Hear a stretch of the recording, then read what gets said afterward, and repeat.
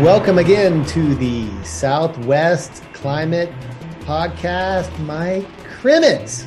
Hey, Zach, stretching that intro out. That's good. I like that. I've been practicing. How you doing? Good. It's real good. The vocal coaching is going well. That's the best part of my contribution to these. You know, it's that intro, and then it's just softballs for you. And so this is a November issue. Middle November, we're heading up into the frenetic holiday season. I don't know about you, but boy, like it just goes into like fast mode. It's highly variable, right? Like, you know, the work is like super fast paced the week before Thanksgiving, and then it like slows to a near stop, which is nice. And then the interim between, you know, before Christmas is like super frenetic, and then it slows down again. I don't know. It's bewildering. I try to ease into the Thanksgiving holiday by trying not to work too hard in Monday, Tuesday. for the prior 6 months. Yeah. I mean, it's too hard on your body to like, you know, you have like a nice like 6 month ramp up to. It's basically all in service to my 17-year glide path towards retirement. So I'm trying that out right now. The tenured professor. I know, isn't it terrible? Nah, you work harder than anybody I know. No, that's not true. Well, excited to be back. Sort of the overview here is spend a little bit of time recapping the last month and a half, beginning of October, really, when, you know, sort of we think about the cool season beginning, and then talk a little bit about, you know, winter hazards, the hazard report. We'll bring that back. Are we doing it in French? I mean, was that part of the hazard report? The hazard report. Still a Colbert fan. And then end it with some, you know, outlooks and talk about ENSO and whatnot. Sounds pretty standard. Yeah, pretty standard. You know, we got a formula here. Yep. See how much we stick to it. But before that, here's maybe a curveball. We're in our own transition season, and I got to be honest, I feel a little lonely. And you know, just looking at you in the Zoom, you see the fear in both of our eyes as we look at each other. You know, if we were doing this with a video, it'd be like. There'd be a lot of sweat pouring off. So anyway, what we're talking about is, you know, our producer, our longtime colleague, Ben McMahon has transitioned out of, you know, the University of Arizona and on to bigger and better things, working on climate services in California. He has agreed to help us along the way. And obviously we'll have open arms for as long as he wants to help us out to edit this. But man, Mike, he really brought a level of professionalism and more than anything, competence to this. I know. Do you remember the days when we first started this and we were using the reel-to-reel tape recorder and oh my God. I do. I forgot about that. Yeah. Those were, I mean, we've been doing this for over 10 years now. So, yeah.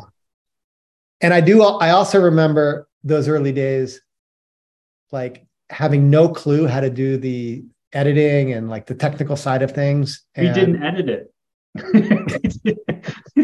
It was, you know, I do think there is an archive of that. Like I am scared to go back and listen to it. But the point was, I think as soon as Ben got here, he figured out how to make this useful, not only useful, but like functional and good sounding, and you know, consequently, like it's made, I think it's been a pretty good product. So very sad to see him go. Yeah, no, he made us sound intelligent. So if there is now a sort of a decrease in intelligibility with the podcast, you're starting to see the true Mike and Zach show. Yeah, hopefully we won't just have to like dump it online unedited. I know. So anyways, Ben is still, the point is Ben is still helping us out graciously, but at some point he won't be able to do that because he's going to be too busy. So it might start to sound like basement recordings again. And we're going to try to get Ben on and have him talk about what he's doing in California related to climate services, because it's actually really exciting. And, you know, Mike, you and I, and, you know, Ben for the last 7 years and other people, like we sort of engage in in that world, but sort of more from an experimental side of things. And the downside of that can be, it's largely in service of, lessons learned and knowledge, but it's much harder to actually sustain it. It's actually quite amazing that we've been able to sustain this for 10 years. But the point is, Ben, actually now gets to actually operationalize things and have that be, really part of the decision-making process. Get climate and weather information streamlined into the decision-making process. So I'm excited about the prospect of having a conversation with Ben to hear a little bit more about what he's doing. Yeah, he's got a real job. So that'll be fun to hear about. Real job with real work. And yeah, he's going to make real impact with his program. Okay. So with that, let's talk a little bit about, so we're mid-November. Had to think about that for a minute. Mid-November, let's cover October up until the present, and then we can move on, talk about the hazard report. But Mike, in my version of the last month and a half, there's been sort of two seasons. First, October was the first part of October. Let's say the first 2 to 3 weeks of October was actually felt like an extension of the monsoon. And I'm curious to know your take on this. And then since then, it has been, for the most part, dry in the southern half of Arizona with a little bit more moisture in the northern half. So might have, like, the monsoon seems like it left late. I dug back at the precipitation ranks for, statewide precipitation ranks. And, October in Arizona was, the 96th wettest out of, the period of record is 128. So top 25 percentile, pretty wet. And it was even wetter in New Mexico. So 112th out of 128, 16th wettest, something like that.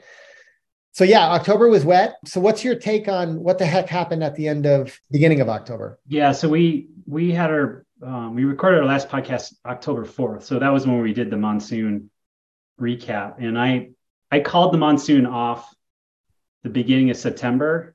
I said it was over. I did. I called it. Yeah, we called you the punks something. Oh, that's right. I did peek my head out, and I think I did see my shadow, or I didn't see my shadow. I saw it or didn't see it, whichever way it broke at that point. September didn't quit. I mean, it wasn't gangbusters through the rest of September. We already kind of talked about this, but what I did not see coming was by the end of September, it kind of looked like the typical monsoon ridge was retreating to the south. We were actually starting to get those early season transition events, those troughs, those cold fronts coming across California. But by October 1st, we just went right back into early September weather. And we had a really strong ridge of high pressure build across the west, which actually led to a heat wave across the Pacific Northwest. And interestingly, it's a little counterintuitive, but that broad ridge actually caused it to cool down and become wet across especially the southern parts of Arizona and New Mexico, and it actually extended across the rest of the state. But for about the first week or so, under that broad ridge, we actually had a couple of upper level lows that wandered around. Some actually moved from east to west. And in doing so, the position of that low was able to draw up moisture that was, there's still some monsoon moisture hanging out just south of here in Mexico, and was able to draw it back up into the southwest and cause some pretty heavy rain across Arizona and New Mexico for the first 10 days or so of the month. And that kind of lingered right through the middle of the month. We were in this, again, waiting for the transition to happen. Ridge is still really strong across the west.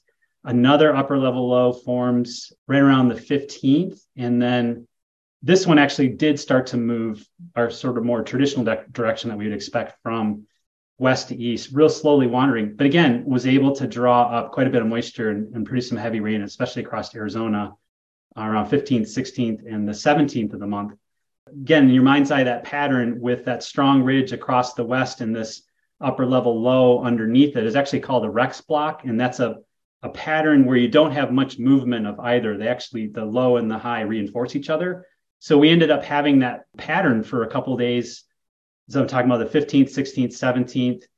in the 18th of October, it starts to break down a little bit. The high starts to settle, and all of a sudden, we see a pretty strong transition into a fall pattern by the 21st of the month. And then we have a really strong low pressure system come out of the Pacific Northwest and cover much of the western US with snow, actually some of that early season snow occurring across the Northern Rockies. And I just saw here too, I didn't remember this, Zach, but it actually snowed in Albuquerque on the 24th of October with this winter storm coming across. So we went right from this kind of monsoony action in the beginning of October, which is unusual for it to kind of hang into October, to a pretty strong winter storm across the western US on the 23rd and 24th of the month. So then if we were thinking about the cutoff between when the monsoon ended, like we would probably look, if you're looking at the weather patterns, we would probably say sometime around like the 20th, 21st of October. Yeah, I guess it's this whole thing of, is it the same kind of ridge that you get in the middle of the summer in the deep easterly flow, or is this more some kind of artificial pattern that could emerge in October that's looks like the monsoon, but really isn't the monsoon? I kind of lean towards the latter. But okay, so maybe a partial answer to that is, was this really unusual? Because, as long as I've been paying attention, like I had never seen in October where I was like, wow, that looks like, a monsoon storm, a convective storm. I mean, it looked very, very monsoony, just visually, right? And, I hadn't experienced that late into the fall. So how uncommon is, and so the reason that this is a partial explanation is, because weather happens, right? Yeah. Yep. So how uncommon is it? I can't remember an October quite like this. And so it's not to say that you can have a wet October, but typically it's tropical storms that will wander up through sort of a transition pattern, right? So that trough dragging in and steering the storms over the Southwest. And just to be clear with the transition pattern, like we're basically talking about the trajectory of the jet stream. Yeah. So the transition is, there's a transition into the monsoon and then there's a transition out. And that transition is the subtropical high starts to build north across the continental US. And it's largely due to increasing sun angle and surface heating, right? And retract of the polar jet to the north. So there's a whole hemispheric sort of reorganization of the synoptic flow pattern, right? And so with that heating of the continent, you have the westerlies and sometimes a trough off the west coast get replaced by this mid-level ridge, right? Mm-hmm. So in that transition, though, there is wind out of the west, the southwest and the west in May and June, and that is dry at that time of the year because that fetch doesn't have much moisture with it, if any moisture with it. So that's dry, but it can still be windy out of that. And then the ridge builds to the north by late June and into July. And then if the high pressure system's in the right spot, which has been the last couple summers, the southern part of the Southwest, southern Arizona, New Mexico are under easterly flow, and Mexico is too, sort of deep easterly flow on the south side of that high, right? That's classic monsoon seasonality right there. So that reverses, it sinks back to the south through September as the sun angle decreases and the continent cools off, and we start to get more vigorous synoptic activity in the whole northern hemisphere. So we transition out, right? So that ridge is replaced by troughs moving across the west. So we had that in the end of September, and then all of a sudden we had a pretty pronounced wave pattern in the jet that created that ridge to come back across the west. So it's not quite the same, as the climatological progression of the monsoon. This was more northern hemisphere weather scale change in the jet stream that gave us the ridge to come back.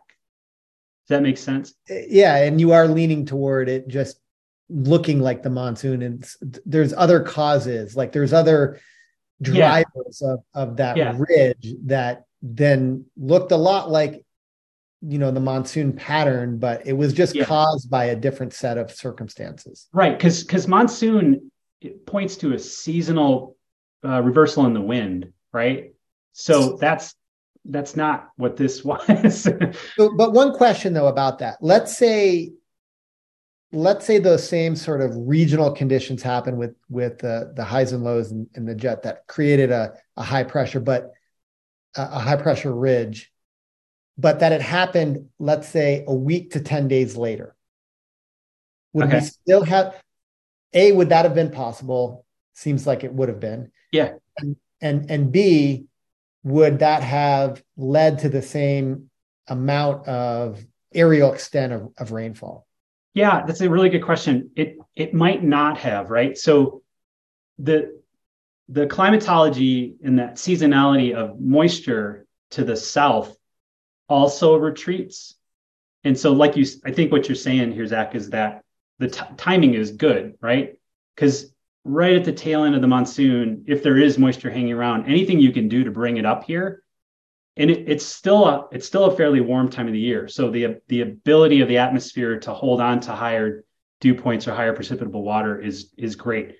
As the whole northern hemisphere cools off, we lose a lot of that precipitable water ability, or to have high precipitable water. It sinks back south to the tropics as well. So if it were maybe a couple of weeks later and you already started to see subtropical moisture retreat to the south, we could have just had a ridge of high pressure that created hot weather across even Arizona and New Mexico, or it could even had a cutoff low wander south of here, and it may have just been wind, maybe some high clouds, maybe not the precipitation. Yeah, exactly. And it's also the case that ridge could have happened in the past, even earlier, late September, but the moisture in that particular season would have already sort of, left the region. And so it didn't actually generate like late September, early October rainfall. So, yeah, I mean, it does seem like it's a confluence of a number of conditions that allow for that rainfall to generate. But then one could easily make the point that isn't that always the case for the monsoon? Like, it's not like there doesn't need to be triggers for the monsoon, rainfall, within the monsoon season proper. It's a fine line between trying to define, I guess, the end of the exact cutoff of the monsoon season. But maybe the point, the worth retaining is that, there was moisture around, it was present, and we had this late season event that was forced by perhaps like non-monsoonal characteristic forcings that led to, pretty pronounced, like 2-week period of rainfall. I'm looking at these maps and it's like, from October 2nd to October 11th, there's rain in, 50% of the Arizona, New Mexico. Yeah. And then there's like a break, on 12th, 13th, and 14th and 15th of October, where it's probably clear blue skies, and then, as you mentioned before, the 16th, 17th, and 18th, there was another event that came through, another wandering low that really actually generated quite a bit of, I don't remember this, but it looks like there was quite a bit of rainfall around much of the Southwest. Yeah. Yep. And then maybe we leave behind the sort of residuals of the monsoon at that point, and are now sort of more into the transitional, seasonal, typical westerly influence, westerly wind influence from then on. The subtropical moisture, that's a hallmark of the transition into the monsoon season, right? Is that building of the ridge starts to drag in the easterlies related to the subtropics and tropics, get a lot closer to Arizona, right? As you get into June and July and through the monsoon season. So it's much more proximal and so easy to work with. And as we get out of the season, we get into the fall, we lose access to that. And so when we're talking about subtropical moisture to get it into the region, it's now subtropical. We're talking all the way back to the subtropics, like south of Hawaii, so then it's those long fetches of getting subtropical moisture in across the Pacific related to the westerlies and the subtropical jet stream. So it really transitions. So I think what you're saying here too is that you got this moment at the end of the season where it's still close enough and you can actually work with it, but it wanes pretty quickly, and we're already out of it by this point as we're into November. And so now we've got to look kind of elsewhere to really drag that stuff up here. So thinking about like mid to end October to where we are now, mid November, like for the most part in the southern part of the Southwest, it has been dry. Like Tucson, I believe it has not rained.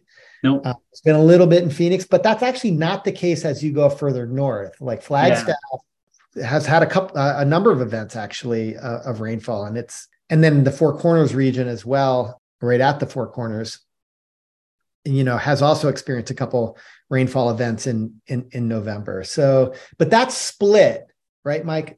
Correct me if I'm wrong. So my mental model of like what a typical sort of transition or even like early part of the cool season looks like is that it's not uncommon to have more rain in the northern half of the Southwest than it is in the southern half, just because the storms themselves are they're not tracking as far south as, how do I say this? It's just less frequent that a storm would track further south than it is for a storm to track further north. So there's more opportunity for rainfall in the northern half. Is that more or less the correct mental model? Yeah, totally. And it's also, if you think about the kind of common definitions of the desert ecosystems across the Southwest. So like the Mojave Desert is a part of the California Mediterranean climate, which is winter dominated.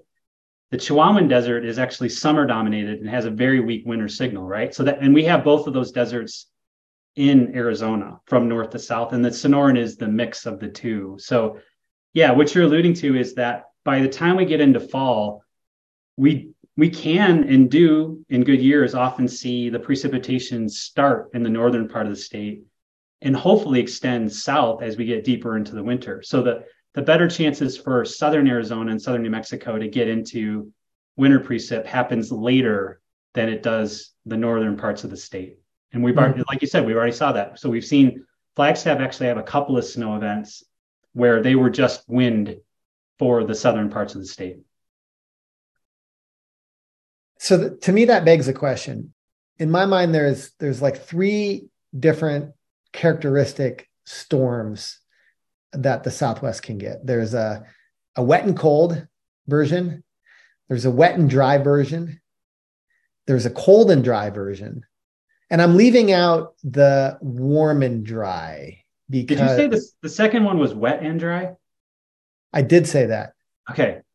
But I didn't mean to say that. Okay. Because I was already trying to grok that one and figure that one out. That was thank you for correcting me. No, that's seeing how much you're paying attention and hey, how fast your brain works. All right, let me say that again. Okay. So there's a wet and cold. There's a wet and warm. Okay. Yep. There's a dry and cold. Yeah. Good. And I'm leaving off the warm and dry. Okay. Yep.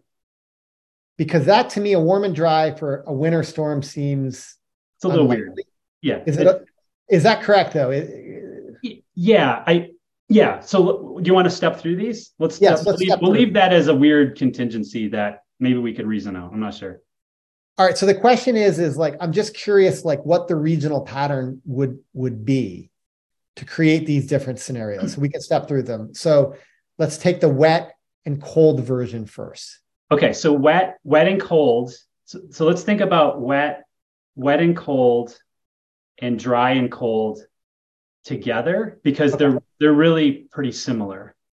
Okay. So wet and cold storms they're great storms that can bring quite a bit of snow to Arizona. And those are also the storms that we can think about in the last couple of years that have happened. They usually happen somewhere in sometimes December, more kind of January, February, sort of the heart of winter. And those are the storms that actually can bring snow down to the valley floors across Arizona and New Mexico, right? So those have low snow levels. Those are typically storms that have inland tracks. So they're forming over the Gulf of Alaska and then progressing down the West Coast and have an interior track, which actually makes them cold, right? So then if you can imagine that they're part of a polar air mass that's coming out of the north. And they also have to have enough moisture with them that the moisture can make it all the way this far south. So it's got to be a pretty specific, juicy. Yeah, it's got to be juicy. So it's got to pick up some moisture somewhere out of the Gulf of Alaska, and then it's got to be able to sustain it all the way to the south. Which is always remarkable to me, because when you look at the West, right, it's got to thread the needle between a bunch of different mountain ranges, right? Yeah, and that inland track is actually it's tricky too, because that's typically dry, right? So those storm events are actually kind of rare, right?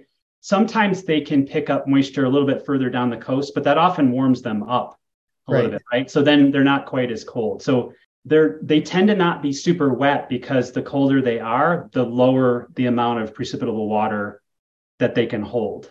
So they tend to not be super wet events. They can be, they can do, decent amounts of upper level, higher elevation snows, but they can drag them down to lower elevations as well. So right? The wet and colds are not all that typical. No, right. For those reasons that you just said. And it seems like the wet part of this, like, it's pretty critical what the conditions are like in the Gulf of Alaska. Yeah, and you can imagine the jet's got to have a huge kink in it too, right? It's got to have some kind of huge wave ridge in the Eastern Pacific, and then it's got to have a really strong digging trough across the West with that low, right?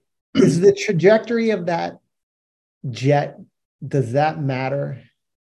Thinking about like the threading sort of the right position so that, the topography doesn't sap all of the atmosphere of the moisture as it makes its way into down sort of from the northwest of us into our region. Yeah, I would think, I'm trying to think in my head here. It probably can't have that long of an inland track, because it would dump all its moisture. Right.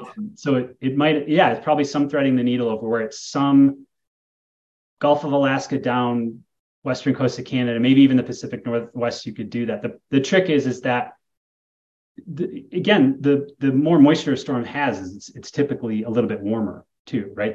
They scale with each other. So it's a really interesting pattern. And sometimes it can be too, where there's maybe a little bit of leftover moisture from some previous event, and a cold air mass is interacting with that and is able to do that. Those are even, I think, weaker as far as producing widespread snowfall. But those are the ones that give us where we get the picturesque snowing on a cacti kind of situation. And you got to think about too, it's harder and harder to do that in a warming climate, right? It takes an even more specific, jet stream pattern to be able to steer cold air of that quality and magnitude this far south to be able to do it. It probably was easier. I mean, we've got really great widespread snow events in the records of the 60s here in Arizona that probably had a different synoptic pattern that maybe was a little bit more relaxed and easy to make those snow events. Interesting. Okay, so dry cold. So the dry cold, I think, in my mind, looks a lot similar, but is even more inland. Right. And it's dragging a low that's almost dropping straight south out of interior Canada and moving straight south through the Great Basin, and then dropping and bottoming out into Arizona. So remember our classic crazy freezing event of, is it 2011 or 2012? when we drop down into the teens here. And I think so. Is that the one that there was actually a disaster declaration declared? I think that's right. And it was region. Yeah, and it killed palm trees, and it was crazy, and all sorts of things. We talked about that a lot I remember this back in the podcast too. The synoptic pattern had the isobars straight north and south. So it was literally just like a funnel of cold air straight from the Arctic down into the Southwest. So how does that differ then from actually the current conditions? Like today? Yeah, or this, and what's forecasted for the next couple of days, because it's like going to be pretty frigid across the West. Yeah. You mean to tell me you haven't looked at the weather maps? I did about an hour ago, but I looked at so many of them I couldn't remember.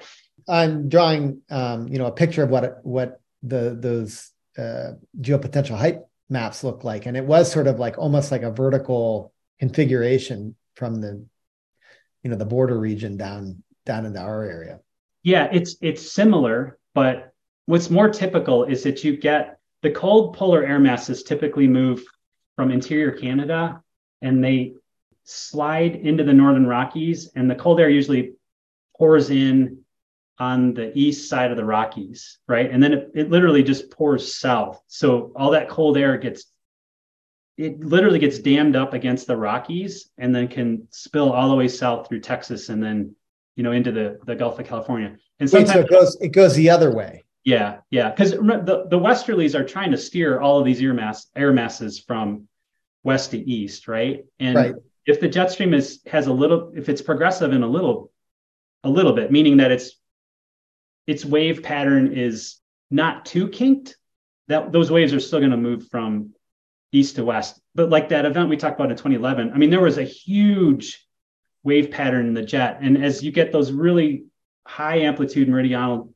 wave patterns, they move slower, and sometimes they can reinforce themselves. So they'll kind of crank down and slow all those air masses down. And then you can steer polar air masses from north to south, and maybe even slightly to southwest, right? But those air masses are really in the mid latitudes, and in the fall and the winter, they're forming in Canada, and they're moving out over the northern Great Plains and into the Midwest, and then off to the east, which leaves us typically in that warm air mass in the Southwest, right? So to shove the warm air mass out of the Southwest, you got to have stuff come straight out of the north, and maybe even kink back towards the Southwest. Just doesn't happen every year, right?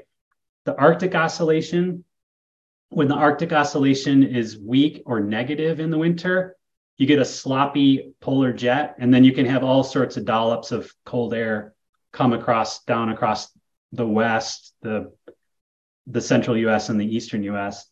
And under a strong positive Arctic oscillation, it gets all bottled up, and then we're kind of in a mild air mass. Wet and warm. Okay, so wet and warm, that's what I think about is immediately the classic El Nino winter. So that would be a strong subtropical jet, which is different than the mid-latitude jet we were talking about right now. And that is going to come in across the Pacific. We would sometimes we would call it a pineapple express, depending on where its origin is. And that would then lead to very high levels of precipitable water or moisture. And if there was cold air to the north, that would even enhance the dynamics a little bit. But those kinds of storms are moisture rich, but don't often have a lot of cold air with them. And they can produce heavy rain across the Southwest, but have high snow levels. And again, those are more common during El Nino years. And those are the ones that you can really get these catastrophic flooding events, right? If you're going to have a snowpack at least in Colorado and Utah, and probably to some degree in northern Arizona, New Mexico, but a bigger snowpack obviously in Colorado and Utah. And then if you get these warm and wet storms that drop copious precipitation, but also like are pretty warm, it's going to melt that snowpack. Yeah, I mean, rain on snow events they're really problematic for the Southwest, because I think they would be a little bit more common down here, because we can we could build a snowpack, and then we're far enough south that you could get that kind of warm, wet storm that would produce the melting with the flood and the flooding subsequently. So the El Niños, the wet and warm are more common in El Niños. Would the dry and cold be more common in the La Niñas? I think they actually slightly are. And you see a slight tilt in the odds towards cold extreme. Again, this is not perfect because largely La Nina in the Southwest leads to overall above average temperatures. But there are, if you look at the temperature distribution, there is a slight little lean that you can get these cold outbreaks as well during La Nina winters, right? So you get more of an extreme. And El Ninos tend to be on average cooler just because there's so much more precipitation. But it's a little counterintuitive but they're often, those storms are warmer. So on average, El Nino winters are cooler because it's raining more, but it doesn't necessarily mean that those are colder storms, and vice versa for La Nina events. Okay, Mike. So let's now talk a little bit about the different hazards in the winter period. So main hazards, what comes to mind? Was that a question to me? That was a question. Man. It also was clearly a statement that ended in a period. It did end in a period. Okay, so what are the main hazards in the Southwest during the winter? Yes. But you already know the answer, so you're just testing me. We can have flooding events in the Southwest. They tend to be more widespread, and we can have river flooding associated with heavy rainfall with storms by themselves, but also rain on snow events. So we have that interesting extreme. We also have the other extreme, which would be persistent drought through the winter as well. I was actually thinking you were just going to talk about drought. I didn't realize, you're on it, because we tend not to think about, I feel like in the Southwest, I feel like what dominates, and maybe it's like, because we've had two La Ninas in a row, and drought is such a collective trauma that I feel like, the drought signal is so present here. But you're right, like, there's flooding that happens quite a bit, and those probably can be more likely associated with atmospheric rivers, which tend to be a winter phenomenon. I pulled some data from the National Oceanic and Atmospheric Administration Storm Event Database. Is that right? Is it known as the local storm report database? Yeah. Yep. So we actually did this. I shouldn't portray it as if I just pulled the data. We actually did this for a project working with the Federal Emergency Management Agency a while ago. And so we did climatologies, but I just resurrected those maps that we created. And we looked at flood impacts and flash flooding. There's like a real presence, particularly of flash flooding of these flash floods in December and in January, particularly for flash floods, particularly in Southern California, but also in central Arizona. February as well. The flash floods are present during the winter. Floods, larger floods, are also quite present January and February. More so, I would say, it shifts a little bit more to Southern California, January, February, March for Southern California. And then in January, there's the presence of flood impacts in Arizona as well. And obviously, those are all flooding and flash flooding impacts. The predominant signal from those are during the monsoon season. But the point is that they also occur in the winter season. So drought, floods, freezes, we tend to talk about this less, that they're not as common. What are we paying attention to this year? So it's a La Nina winter, the third one in a row. So drought will be another. The persistent drought, or the expansion of short-term drought conditions, will probably be back on the radar again. We've done so well with the summer rainfall. Even, quite honestly, as we talked about, the summer rainfall this summer was so much better for short-term drought improvements than it was even the previous summer, because of how frequent and widespread it was. I think we really have beat back short-term drought conditions pretty well, but that will probably expand again as we struggle with some winter precip with the La Nina coming up. So I'd expect that. These La Nina events, We've seen this in past years too. Widespread freeze events are still going to be a risk. I mean, there are places that it freezes regularly across Arizona, higher elevations, but having those reach into low deserts is always a risk, especially during dry winters as well. We're in the midst of the third La Nina event, back to back to back, triple header, triple dip. It doesn't happen very often, right? It does not. No. I think it's not unprecedented. I think this is the third such back to back to back La Ninas in the observational record. So probably 1950 or so. So, that's not unprecedented, but it doesn't happen very often.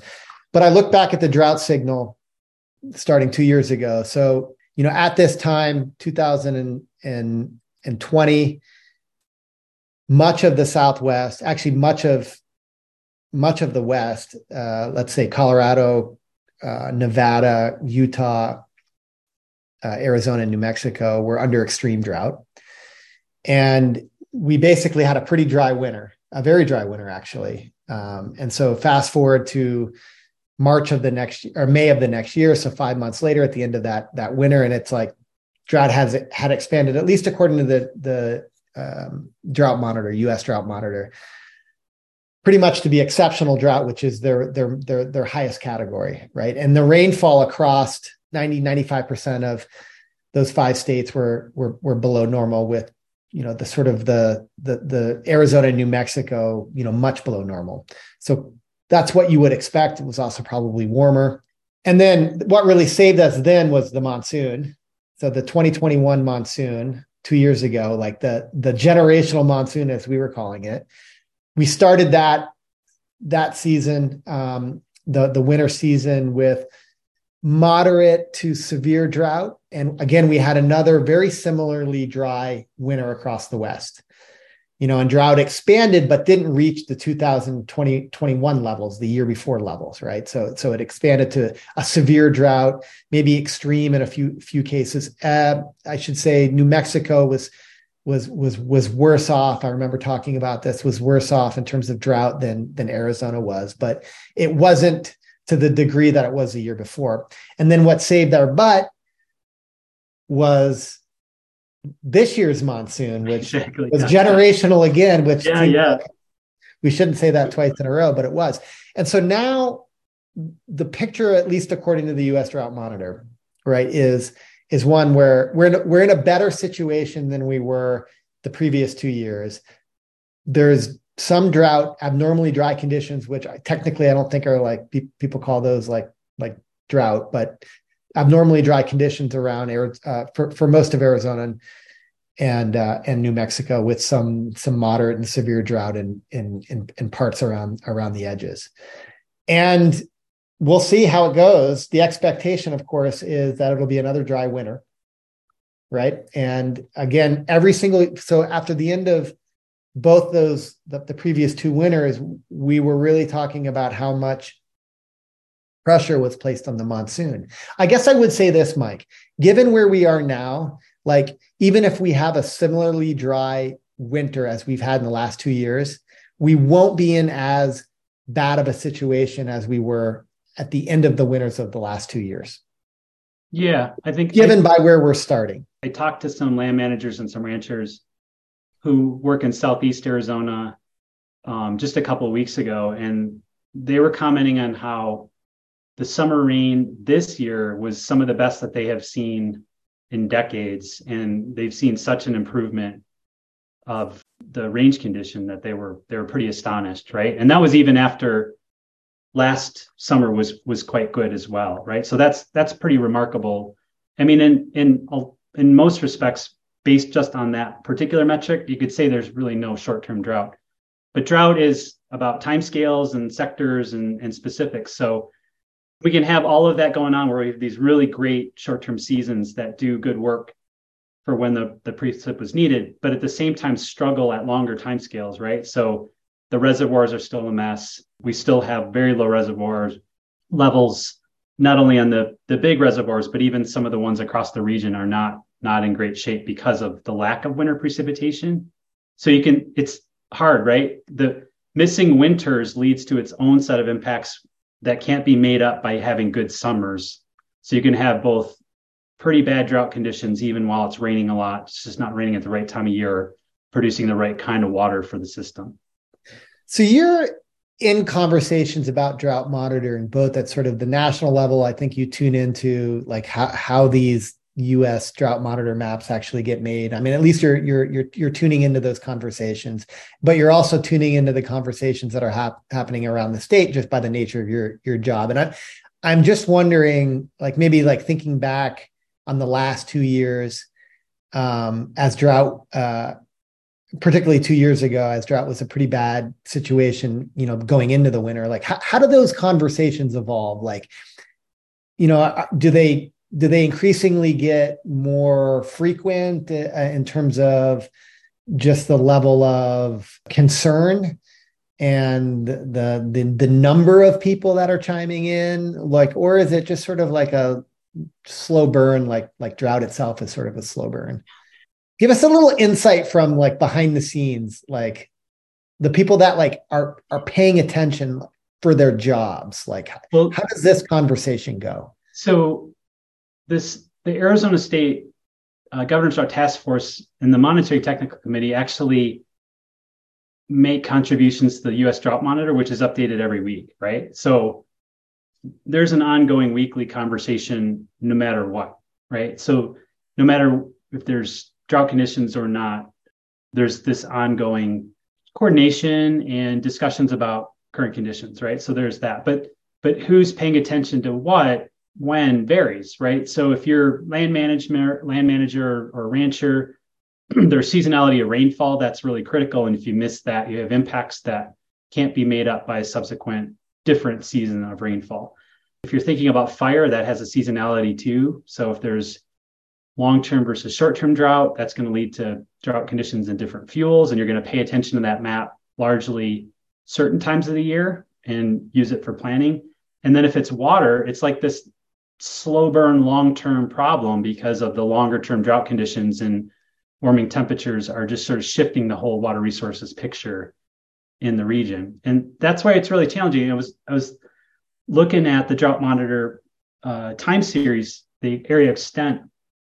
So the Drought Monitor started in 2000 and it's been going ever since. In 2019, it's hard to even remember pre-COVID times, but in that whole 20-some year period of the Drought Monitor, the extent of drought across the U.S. on the Drought Monitor map was at its all-time low in April of 2019. And if you can kind of remember, in even in the Southwest, in the summer of 2019 was not a particularly wet monsoon. That was one of the ones we complained about. We had no idea that 2020 was coming, but that fall was actually really, really wet across the Southwest. And so, kind of beat stuff back. But from 2020 on, it's just the extent of drought has exploded across the continental U.S. And we're talking about drought just about everywhere. And we're almost now at the highest extent of drought across the continental U.S. that we've seen in the whole Drought Monitor history. So we've seen both extremes just in the last 3 years. And to kind of bring it back to the Southwest, it kind of depends, right? It depends on cool versus warm season precip, who we're talking to, and what kind of impacts you'd expect or you're worried about in the sector you're working. I was taking a look at that time series too, actually, and I was just scrolling through the different dates and scrolling through the different maps. And, it's obviously a huge country. I was looking at the national level. And so like, aside from that one period that you were mentioning, like, and there was still drought present. It was just in like, it wasn't zero. Yeah, it wasn't zero, but there's usually some extreme drought or severe drought somewhere. And, it's usually in one of two places. It's usually in the arid West, which is an obvious thing to say. Yeah. Right. Or it's in like Texas. It's like, there's a few places like the Pacific Northwest, the Midwest, like they don't nearly get it as much as we do in the more arid parts of the West and Texas, which is kind of an obvious thing to say. But I think it's not like it's not raining there, and it's not like it's not raining, or it's not like it's not below average rain in those places, right? It's just when you have 12 inches of rain in a year and you're at 75% of average, that those 3 inches are pretty consequential. And when you have, let's say, 30 inches of rain and you have a 3-inch deficit there, not the same percentage, obviously, but it's less consequential, right? So we're just like in that area where it's like a few misses here and there is pretty telling. It's pretty impactful in terms of drought. We're just going to have drought, the nature of our climate. Absolutely. And it's easier to fall into it and it's harder to solve them because precip is low. It's kind of an obvious thing to say out here too. We also have this real challenge, I think, out here in the West too, of like short versus long-term drought. And, some of the drought monitor maps are trying to do, well, the drought monitor map tries to do both, right? And so long-term drought can happen over decades. We have decadal variability, teleconnections, especially in the Southwest. So you can get into like what we're in right now, where do you show that long-term drought, that long-term deficit on the drought monitor map? It's going to be on there for 20 years. It could be on there for decades. And so I know that that's always been a struggle too, of short versus long-term drought here. Fantastic. Well, let's move on. Yep. Let's end this with a little bit of our ideas or our knowledge about the upcoming winter season and what that may bring, what the models are saying. So let me, we already talked a little bit about this being the third La Nina in a row. And so from that, given that it's the leading predictor of seasonal climate, still not like a slam dunk, it's pretty clear if you look at the models, it's pretty clear that they're picking up on that dry La Nina. They're picking up on the classic sort of La Nina pattern of wet Pacific Northwest and dry sort of southern tier of the U.S.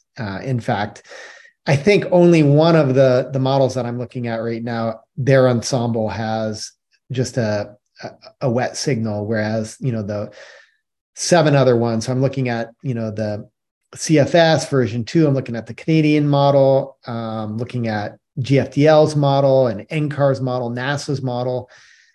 They're all, aside from the NASA model, they're all painting a drier than average winter in the Southwest.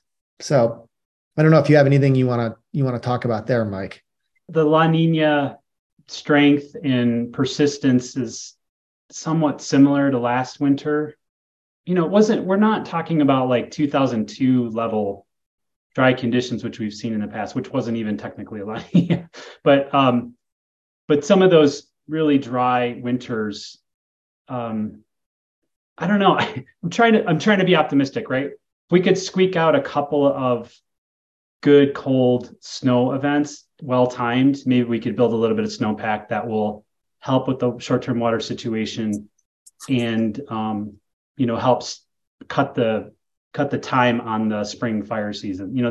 That's about as good as I'm hoping for right now. I don't think these models are wrong. They're the anomalies or the sort of shift in the strength of the forecast it's a little bit weak for the Southwest, and it always leans into southern Arizona and New Mexico as having a higher probability of below average precip. And it's exactly what we talked about earlier, is that those aren't particularly wet spots during the winter anyway. So it's just a little easier for them to miss out on storms. I think all eyes will be on the Colorado River upper watershed this winter, just to see what we're going to be able to do as far as precipitation. And Zach, I'm looking at a couple of those maps too. The ensemble from the European has the upper Colorado right at the pivot point between dry to the south and wet to the north. So where will that dividing line be? It's going to be a real question. Right. So that's interesting too, because you brought up snowpack. So, and obviously like the sooner that you can put snowpack down, the better. And just in terms of like more is better. And like if you have a dry beginning, it's just harder to catch up. Yep. Right. And I mean, right now it's like in the very beginning, but there is snowpack down. It's highly variable across the West in terms of the proximity of stations. Some are above, some are below. So there's a lot of variability, but like in aggregate, they're trending, at least on the western side of the Rockies, they're trending above average, which I think is a good start, at least. So if I looked at the Colorado River headwaters, slightly above average in aggregate. The Rio Grande headwaters are above average, 115% of average right now. Let's see, the Gunnison is 130%. It's not a bad picture early on, but it's obviously very, very early. But the other thing that I think is interesting is I looked up the stream flow forecasts, which basically, they account for what they think is going to happen, and also what's already fell in terms of snow water equivalent. And so obviously, as you go further in the winter and more of the season is past, and we know what happened in the past, obviously those forecasts become more accurate. So right now it's fairly uncertain forecast, but for the most part, Colorado and Utah, there's many that are much below average. So the inflow into Lake Powell is projected, the April to July forecast is projected to be about 70% of average. So even though they're on the hinge line, these forecasts, whatever's in them, is sort of hedging toward a little bit of a dry signal. Now, I should say that, like, many of the other ones are, 70, 80% of average. Rio Grande at that Ottawee Bridge is 65% of average. So that's usually a telling position on the Rio Grande. For the most part, they're either below or much below average for streamflow forecasts. So, yeah, I mean, it's pretty early to issue a streamflow forecast. The best streamflow forecasts are based on snowpack that exists rather than snowpack that doesn't exist. That's right. So we'll just keep an eye on that. The La Nina winter teleconnection is typically wet over the northern Rockies and the Pacific Northwest and dry across the south, but the upper Colorado River Basin is right in the middle. It hasn't broke favorably for the basin the last couple of years, but wouldn't it be great if they got a little bit of snow this year? All right. So are you bullish or bearish? You must be. I don't know. I'm coming off the afterglow of the monsoon in the wet October, and just, I don't know, got a little bit of positivity here, thinking, why not? Let's give it a shot. See if we can make some precip this winter. Of course, that belies what you were saying offline, Mike. It totally does. Yeah, it totally does. I only mean to say, and we didn't talk about this, we don't have to, but you're like, I don't know if it's if there's a transition from La Nina into ENSO neutral and La Nina, which some of the models are picking up on, that might have implications for our monsoon. But we don't have to talk about that.